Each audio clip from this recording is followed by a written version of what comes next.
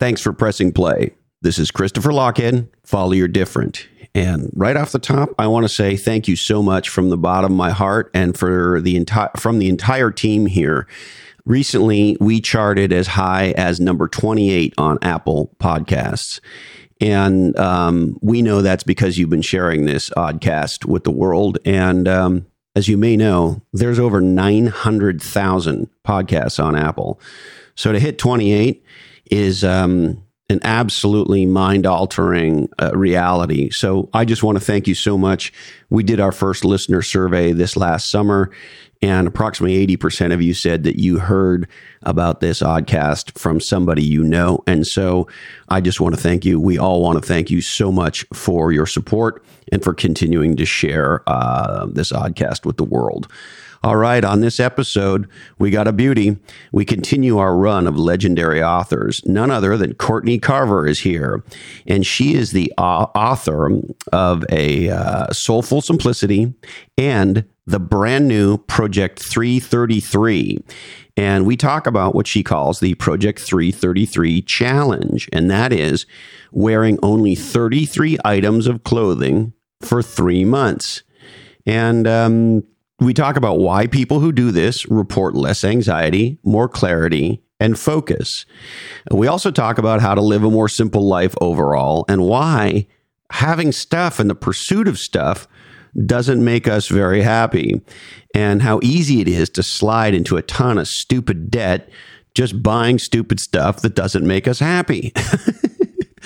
And look, I'm a guy who doesn't think very much about my wardrobe, but I can tell you, Courtney is a very thoughtful gal. This is a fun conversation about how to dress, how to make your life simpler, and a whole lot more. And I know I say it all the time, but this is another great example of the power of a dialogue podcast. And you may be surprised to hear Courtney talk about how having a life-changing disease became a catalyst for radical, positive change in her life. She sure is awesome. Go to lochhead.com and check out the show notes for this episode and more on Courtney. And now, every company needs a growth plan and a growth strategy. And that's where my friends at Oracle NetSuite come in. NetSuite is the number one platform for high growth companies. As a matter of fact, NetSuite is relied on by over 19,000 companies from over 200 companies. And that's because NetSuite is number one in cloud ERP, giving you the visibility and control that you need over all of the seminal components of your business so that you can grow from the garage to the IPO and beyond. That's my friends at NetSuite. I want to encourage you to visit netsuite.com/different today. And while you're there, you'll be able to pick up the 7 key strategies to grow your profits, as well as schedule a demo. Visit netsuite.com/different. That's netsuite.com/different and get your business growing. My friends at Splunk want to remind you that we're living in the data age. And Splunk is the leader, the category kings and queens of data to everything, helping you bring data to every question, every decision, and every action. And I think we are now at a point where data, I know this sounds crazy, is more valuable than cash because data, frankly, is more monetizable. And that's why I'm so proud to be associated with my friends at Splunk. Visit splunk.com/D2E, as in data to everything. That's SPLUNK.com/data to everything. Also, I want to thank Alyssa Fortunato for helping to make this episode with Courtney happen. Now, here she is. Hey ho, let's go.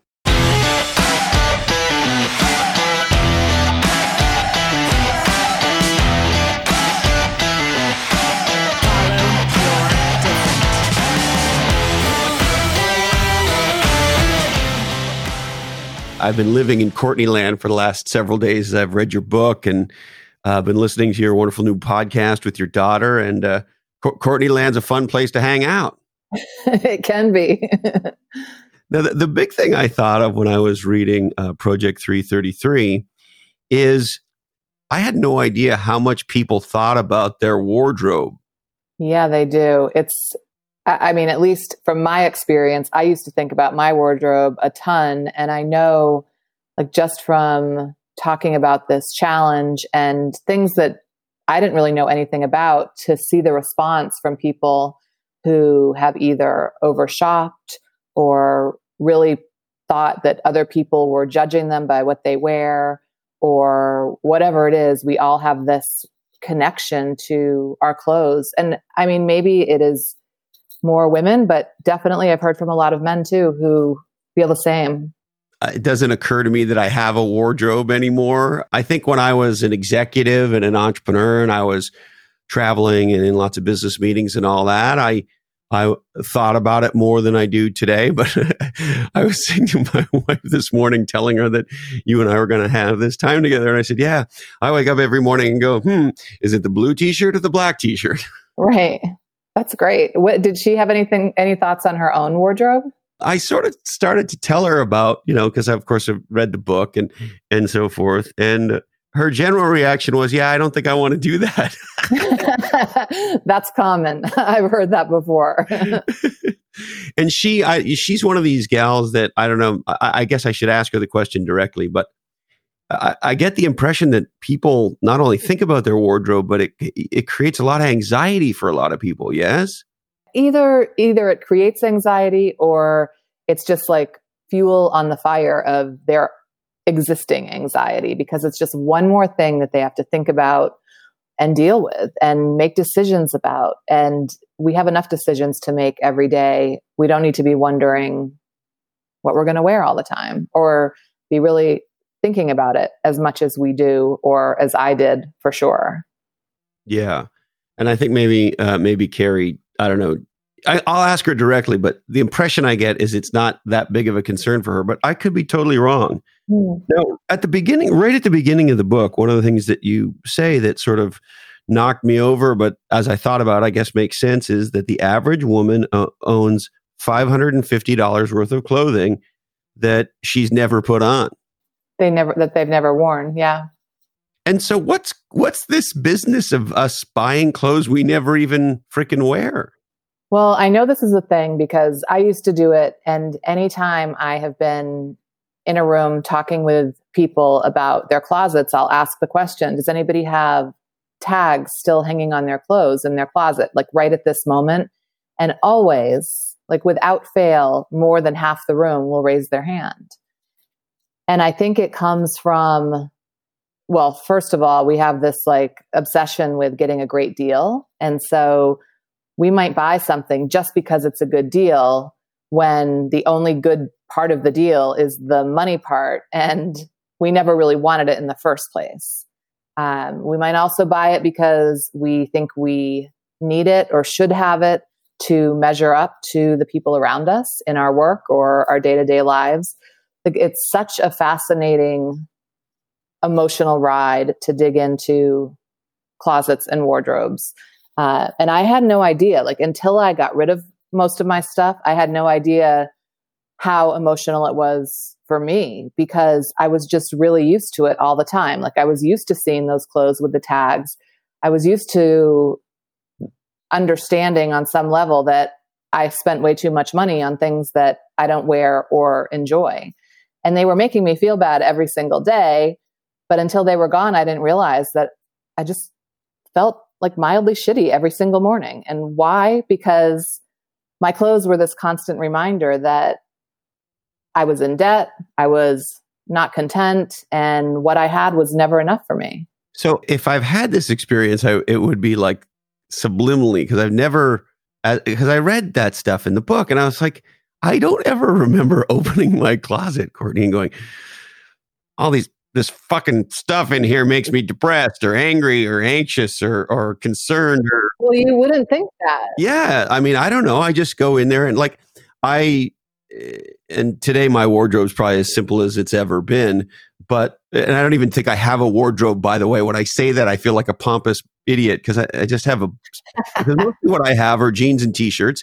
And look, I know how to wear a nice shirt and I know how to wear a nice suit. And so I have some of that stuff that I used to wear all the time. Well, do you still have things that you don't wear now then? Like stuff that you had for your old job, for instance? Oh, sure. I mean, I have, this is going to sound ridiculous, but I absolutely have suits from the 1990s. Why? I don't know. Your book made me think about that. Well, and as I thought about it, of course, I hadn't thought about it. It's not like I was holding on to it. So I'm not like purposely doing anything. They just are there.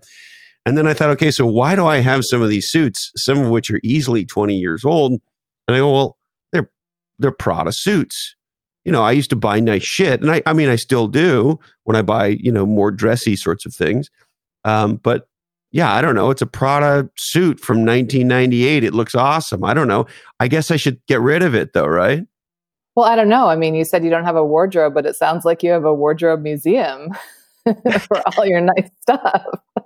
No, I do. Listen, when I started in business young, and so I wanted to be taken seriously, and candidly, I wanted to look older. I mean, I grew a beard and I wanted to present myself, as professionally as possible. And so even when I started, I didn't have any money, but the one thing we spent any kind of money on were clothes and business cards, right? So that you looked like you were a substantive person, even though in point of fact, I was not.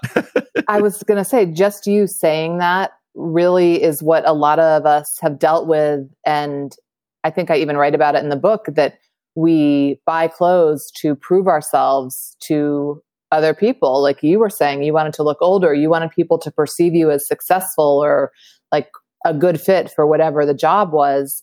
And we do that not only in our jobs, but in our day-to-day lives. And that is a lot of the exhausting part. Like almost you're kind of pretending you're someone you aren't yet. But it sort of worked for me. I don't know how much of it was the clothes, but you sort of, and I talked to particularly, young salespeople and young marketing professionals and so forth. And, that old axiom, dress for the job that you want, like you already have that job, right? And there's a reason it seems every male candidate for the president of the United States wears a blue suit, a white shirt, and a red tie, right? I don't know why they think that works, but they all seem to subscribe to it. And so there is an element of sort of looking the part. And the other thing your book made me think about is, in my line of work as a marketer, there is an element of wanting to look like a more creative person as opposed to, the way you might look as an accountant. Sure. I understand that on a very deep level. And I guess for me, the reason it was a problem is that I was dressing for a job that I didn't even want. So I was trying to prove myself as this extroverted salesperson when that wasn't what I was. And I was never going to be that person, although I was really good at what I did.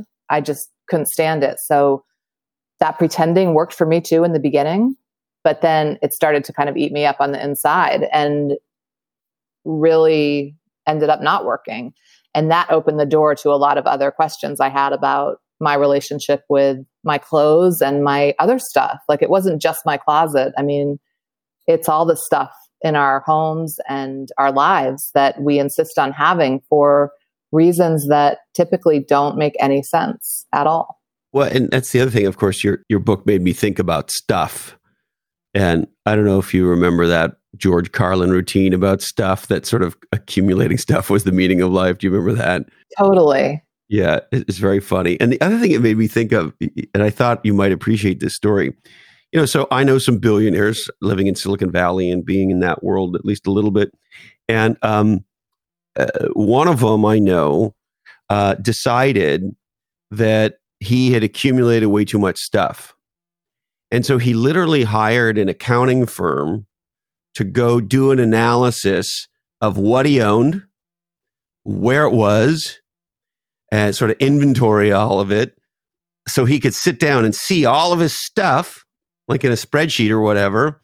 And then they spent 2 years getting rid of, I can't remember exactly what percent, but it might have been 90%. Like he had homes he'd never been to. And, you think about owning too many clothes or too many pairs of shoes or whatever. Imagine having homes you'd never been to. Anyway, it sort of reminded me, we get sold this thing that more stuff's going to make us happy. Here's this guy who's a billionaire. He's got so much stuff, he doesn't even know what he owns. And then he wakes up one day and goes, I got to get rid of all this fucking stuff, and then he has to pay an accounting firm to figure it all out.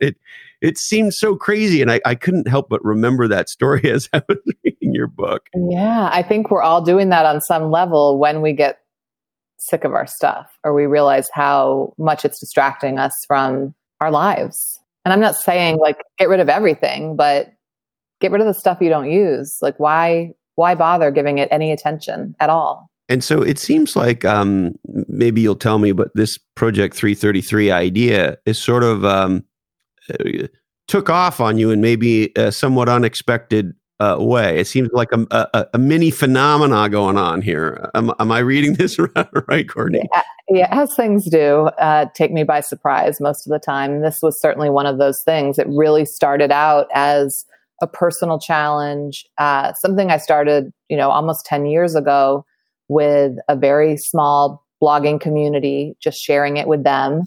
And it immediately took off, like from that very first post that maybe a few hundred people saw, because so many people wanted to try the challenge on their own, and they started blogging about it and sharing it on social media. And then the Associated Press got wind of it, and then it was just off and running from there. And so it's become its own creature. And so if I wanted to, do you consider it like a challenge? That's how it sort of feels to me. Yeah. So it starts as a challenge. It definitely started as a challenge for me. I still do it all these years later just because it makes my life so much easier. And other people may try it for a season and then decide to do something different, or they may continue as well. And so if I said to you, okay, why should I consider doing this? Like, I've never thought about this. I never really thought much about my wardrobe, certainly not lately. I don't look at my closet and have anxiety. But so with all that said, why would you say to somebody like me, hey, you should try wearing 33 things for 3 months? Well, I'd start by saying that maybe it's not for you. Like it might not be the perfect challenge for everyone. I mean, if you only have 20 items of clothing, then doing a wardrobe challenge that helps you pare down to 33 might not make any sense. Fortunately, lots of people are in a different situation and really want that time out from shopping, from thinking about what they're going to wear, and really figuring out what's important to them. So typically what people discover, and I've certainly realized this in my own life, is that it starts off in your closet, but this fashion challenge has nothing to do with clothes and your wardrobe and your closet or hangers. That's just the vehicle. It's just the way that you step into realizing how you relate to your things and what your relationship is for shopping and acquiring stuff. And it helps you after those 3 months, when you realize that all the things you thought were true aren't, make decisions based on facts instead of what you think is true.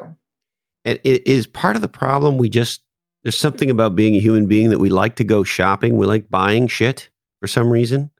Well, I think we do. And I think that sometimes we do it just because we're bored, or because maybe we're celebrating. I'm thinking of all the reasons I did it. But I think we also constantly need something new because we're in some kind of pain, whether that be anxiety or depression, or we're bored or frustrated, or we hate our jobs, or we're unhappy in some other aspect of our life. I mean, there's so many quick, easy fixes to shut that pain down, whether it be food, alcohol, drugs, shopping. Add to cart is like certainly the quickest I way to prefer shut the that drinking down. myself. But, and some people do, but it is a thing. Like we are all in some kind of pain from time to time, probably more often than not. And who wants to feel that? We just want to shut it down. And so we get into this pattern of just easing that pain. I mean, you think about I can think about in my history, like after a breakup, what would I want to do? Go shopping and eat ice cream. It eases the pain. But when it becomes a habit, it's a real problem. So now let's say I was somebody who said, okay, I kind of get this. This seems interesting to me. I want to give it a try. I'm going to do a cleanse of my closet, right? Like you might, I have these friends, everyone, of course, living in Santa Cruz, California, everybody's trying whatever new hippy dippy diet thing, whatever you can imagine. And so I have friends who are regularly doing these cleanses, right? So let's say I want to do this. I say, okay, I got you, Courtney. You're the goddess of this stuff. I'm excited. I want to try this Project 33 challenge. What's the advice you'd give me to sort of figure out what I want in my 33 and navigate the waters of the 3 months? Yeah, well, just on a side note, I'm drinking celery juice every morning, so I totally understand that desire to try all the new things. Disgusting to me. Oh no, it's nice. It's a nice way to start the day. But in any case, well, God, bless you. Well, just to clarify, the 33 items includes clothing, the clothes that you wear on a day-to-day basis, accessories, jewelry, and shoes. It doesn't count things like sleepwear, underwear, or loungewear, like stuff you might wear around the house but not leave the house in. It also doesn't count workout clothes, but I like to say that your workout clothes have to work out. So if you're running errands in your yoga pants, just count them. And I'm sure you're not running errands in your yoga pants, but some people do that. No, and I like to do that myself. There's a long discussion we could have about yoga pants. Yeah. But before that, I did want to say loungewear. I think loungewear is underrated. I like having some loungewear. Or leisure wear, right? Loungewear. I think loungewear is the right term. But yeah, I like to wear sweatpants or something. Totally. I'm down with sweatpants and a t-shirt to watch a movie in or something like that. But I'm not probably going to wear that outside myself. I don't mind if somebody else does. They would just have to count that in their 33 items if they were doing the challenge. So if you're wearing it out, it counts, except if it's workout wear, essentially. As long as you're going to work out. Okay, so now this is important, I think, because I live in a part of the world where there's a law that says a minimum of 60% of the women at all times must be in yoga pants. And so if I'm wearing them to get coffee or to go see my girlfriends or whatever it is I'm doing in my yoga pants, do they count as workout pants or do they count as one of the 33? I mean, I count a pair of leggings as a part of my 33.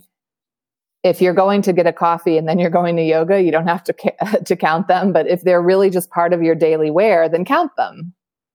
Okay. I think I got it. All right. So now I'm let's say I'm getting ready to start the challenge and I'm trying to go navigate the waters called. Yeah. How do I decide what are the 33?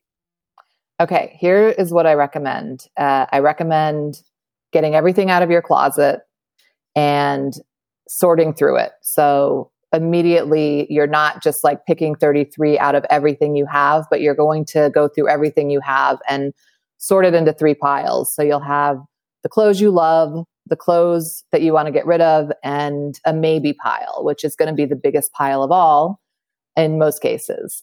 And from there, I say, don't get rid of anything. Like, don't donate anything, don't sell anything, don't make any of those decisions until after the 3 months are over. But instead, pull your 33 items from the clothes you love and maybe a little bit from the maybe pile if you don't love a lot of your clothes, and then hide everything else. Just get it out of sight, because as we were talking about earlier with this like whole emotional connection, when it's out of sight, you forget about it, you lose interest, and you kind of lose that tie that whatever it is that is making you hold on, it's not as strong. So after 3 months, you can make those decisions with more clarity. So I ultimately end up with yes, no, and maybes. Yep. And then I sort of got to look, I guess I got to look at the yeses and the maybes, and the expression I like is shave the dog down to the 33. But then I put the no's and the maybes that aren't in my 33 yeses, I put those somewhere. I put them in boxes, or I put them in a spare bedroom, or I get anywhere, my own stuff, wherever. But I don't have to have the anxiety of bringing them to Goodwill or or lighting them on fire or anything. That's right. And we're going to go deal with what we do with that at the end of the 3 months. Right. And so basically what you're saying is, here are the 33 items that I'm choosing, and I have no recommendations, or like, I don't care really what anyone puts in that collection. Like, it's going to look a little different for everyone. For me, I usually have 4 pair of shoes, a few pieces of outerwear, a couple of pieces of jewelry, 5 or 6 accessories, and then 18 to 20 actual like shirts, pants, skirt, dress, clothing items. But that combination, there's no one right way to do it. It just depends on what you like and what your lifestyle's like. And then for 3 months, you're not going to bother with any of that other stuff. You're not going to go shopping, and you're just going to go about your life and wear your favorite clothes. And so that sounds cool. And as a guy that wears mostly blue jeans and black t-shirts and blue t-shirts, this doesn't sound like it would be that hard for me. But I wonder, for people who maybe have more of a palette, or maybe want more color, or how do I think, I don't know, you tell me if this is a sexualist, as LEG calls it, but women tend to be better at putting outfits together than men. I don't know. It's a generalization, I guess, but we don't know. Part of the reason I wear black and blue mostly is because I know it's all going to fit together pretty much. Very rarely does my wife go, that doesn't go with that, because it's all black and blue. But if, let's say I'm somebody who wants a bigger palette, and let's say I'm somebody who doesn't know how to mix and match, how do I optimize my 33 to maybe have some color or have some variety, when, a guy like me would just do blue and black and call it a day? Yeah, you can definitely find some really great examples of colorful capsule wardrobes on Instagram and Pinterest. If you search hashtag Project 333 anywhere on the internet, you'll come up with images. I think you can probably do a Google search of it. But I've seen really colorful examples. I've seen examples that are all black. I've seen everything in between. So you really can do it. And part of that is breaking those rules of what goes with what, because who decided that? Like, who decided that we can't wear certain colors with other colors? It makes no sense to me. So it really gives you a chance to be more creative if that's what you want. Or if you're more like me, like, everything I own goes with everything I own. So I really can't mess it up, and I don't have to give much thought to it. And do you stick to a color palette that just works easily, nicely together? Is that part of how you do it? Yeah, I mean, for me, it's mostly neutrals, but it wasn't that way in the beginning, for sure. Like, that very first season I did, and probably for that first year, because I was just working with what I had, and I had everything. I had all different kinds of clothes, but slowly I gravitated towards more, I don't know, black, gray, olive, cream colors. But again, that's not prescriptive. It's just what works best for me. Yeah, I do like how in the book you seem to be very non-judgmental about sort of whatever fashion thing you're trying to do or not do, or whatever it is you're trying to do. You're trying to direct people to sort of sort out what they want to wear and then make the 33 work, as opposed to, well, these colors or these types of outfits, or this for men and that for women, or whatever. It's sort of, you give us a lot of room to play.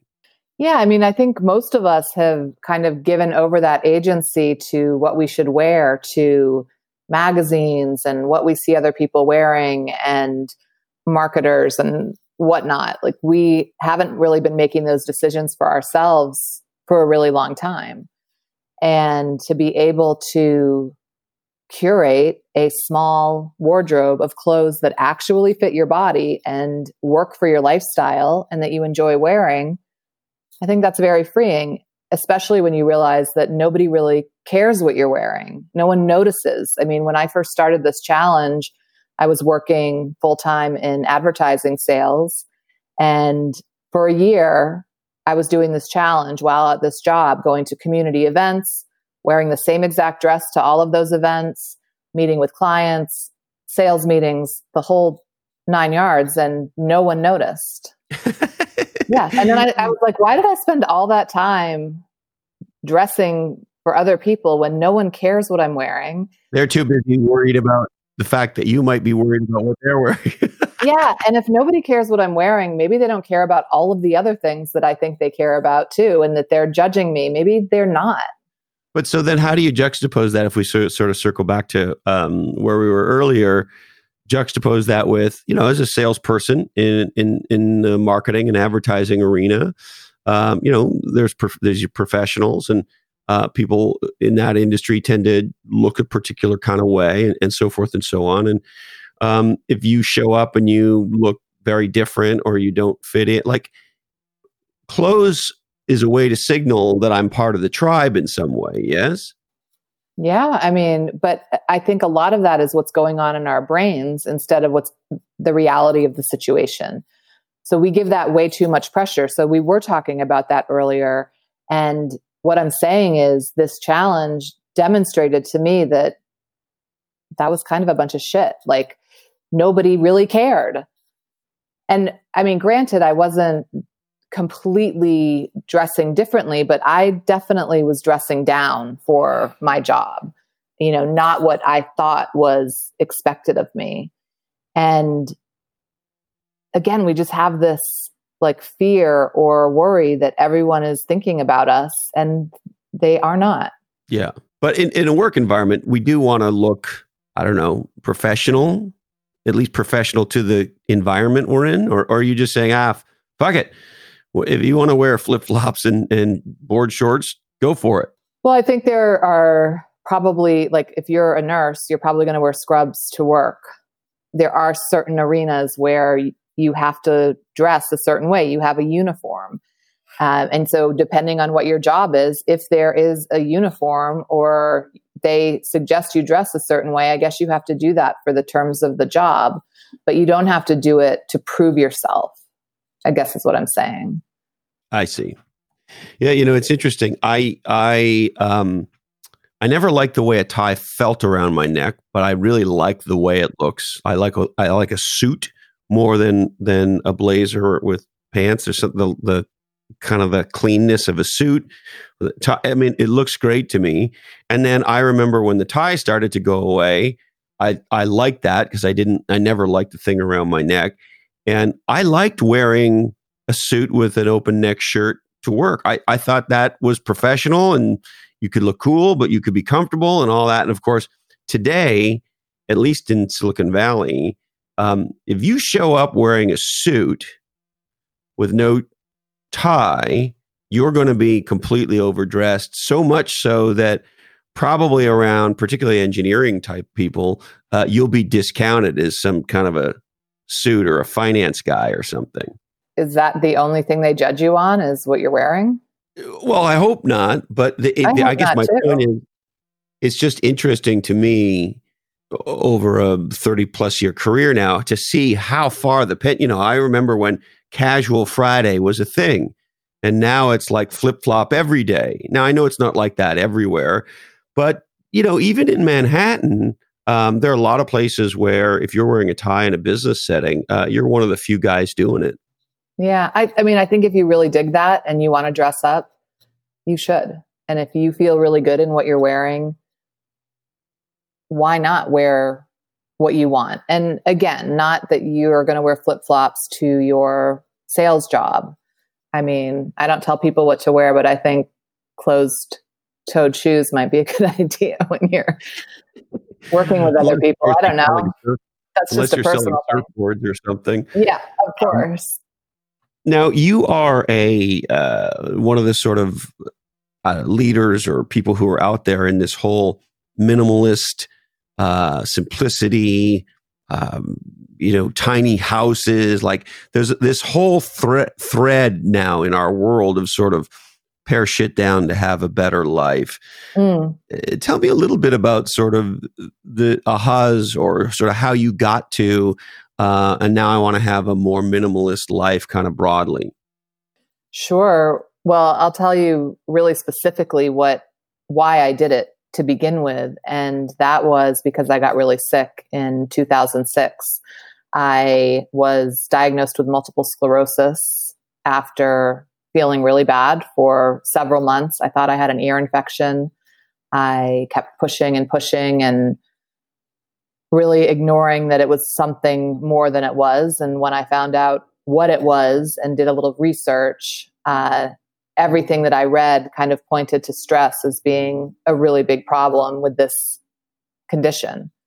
And so I made a goal for myself in a very type A personality kind of way to eliminate stress from my life, which was kind of ironic since I spent my whole life just like piling stress on at every opportunity. So I didn't plan to simplify my life. I just planned to get rid of the stress. And as it turns out, simplicity was the best way to do that. So I noticed with all the changes I was making, it was simplicity that was kind of this common thread.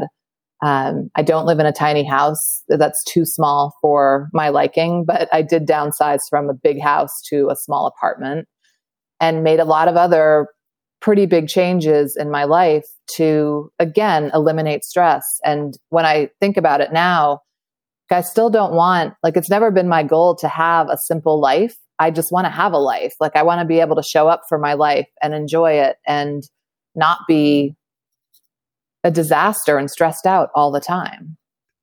I love that's a life goal. My life goal is to not be a disaster. Hey, we got to start somewhere, right? Absolutely.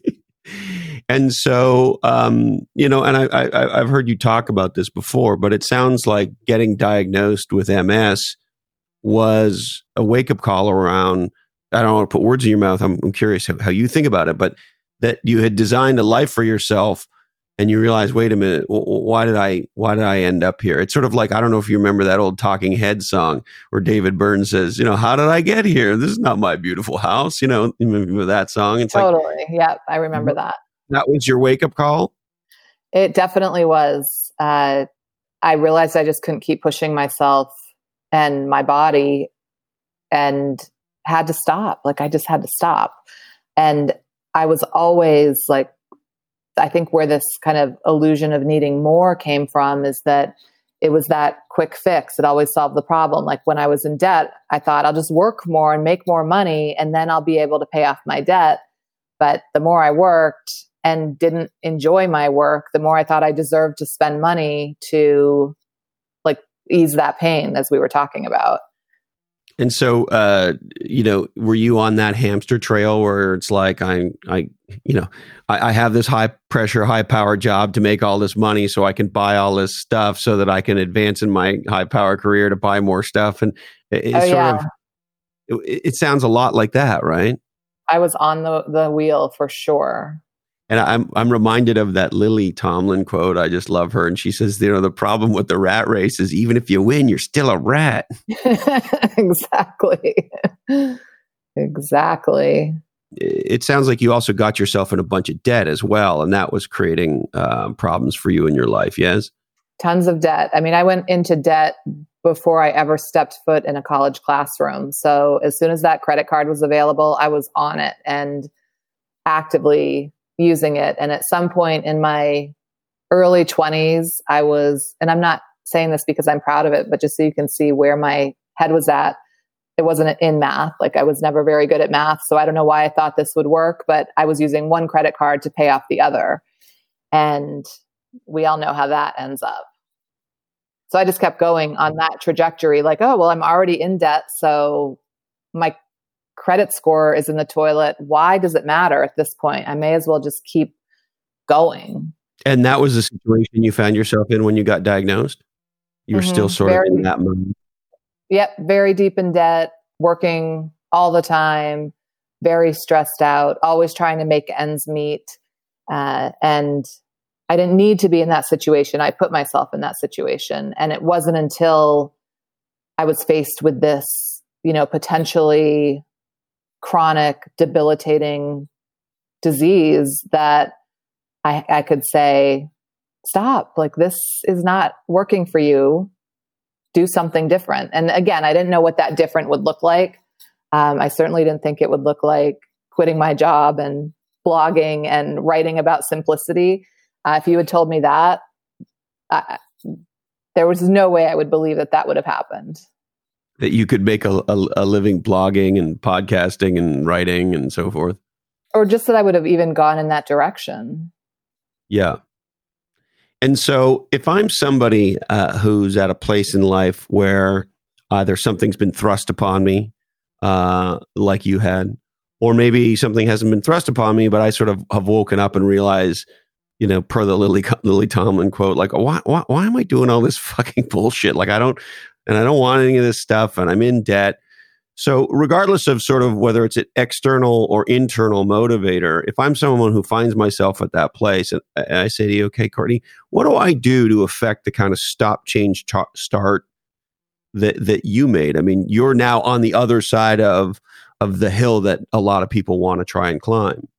Yeah, many, many years later. Like, this was not an overnight process by any means. And I'm still making changes in my life to feel healthier and be more present. So I think first and foremost, I'm not setting my sight on the finish line. I'm really thinking about only what's the next step. So I think in most cases, stress is a problem when you get to that point. And I think most of us get these wake-up calls long before we get the big wake-up call, like I got, but we just shut them down because we're so busy. We don't have time to deal with them. Like, we're busy, we're stressed out. How do we have time to deal with a wake-up call? But if you can start to pay attention and listen, you probably know what is and isn't working in your life already. And just think about, what is that next step? Like, what is the real stressor in your life, or the biggest one? And how can you start to work on that? It didn't look like for me, like, okay, I'm diagnosed with MS. I'm going to quit my job and sell my house and get rid of all my stuff. It was a diet change. It started there. And then it was, let's consider getting rid of this debt. What will that look like? And then while we were paying off the debt, we weren't shopping and bringing stuff into the house, I started to understand how my clutter was also stressful. So just one thing led to the next. So you don't have to have this grand plan. You just have to start with the next step. And it sounds like in your case, if I'm following your trajectory right, you started off with this debt. We got to get this under control. Is that where you started? It started with diet for me, but debt came quickly after that. That was the debt was really awful. Like, it was really stressful. Collection calls, but also something I had been dealing with for so long that I convinced myself it was okay and that everybody was living like that. And a lot of people I knew were. So to have a car payment and credit card payments and student loans and a big house payment, all of that stuff felt pretty normal. But now when I look at it, once it was gone, like, that lift of stress and pressure is just incredible. And so you don't have that debt problem, and you don't feel those pressures, that those calls aren't coming. Correct. And what did you do on, and by the way, this is a side note. I don't know why we don't teach basic sort of personal and family finances in high school.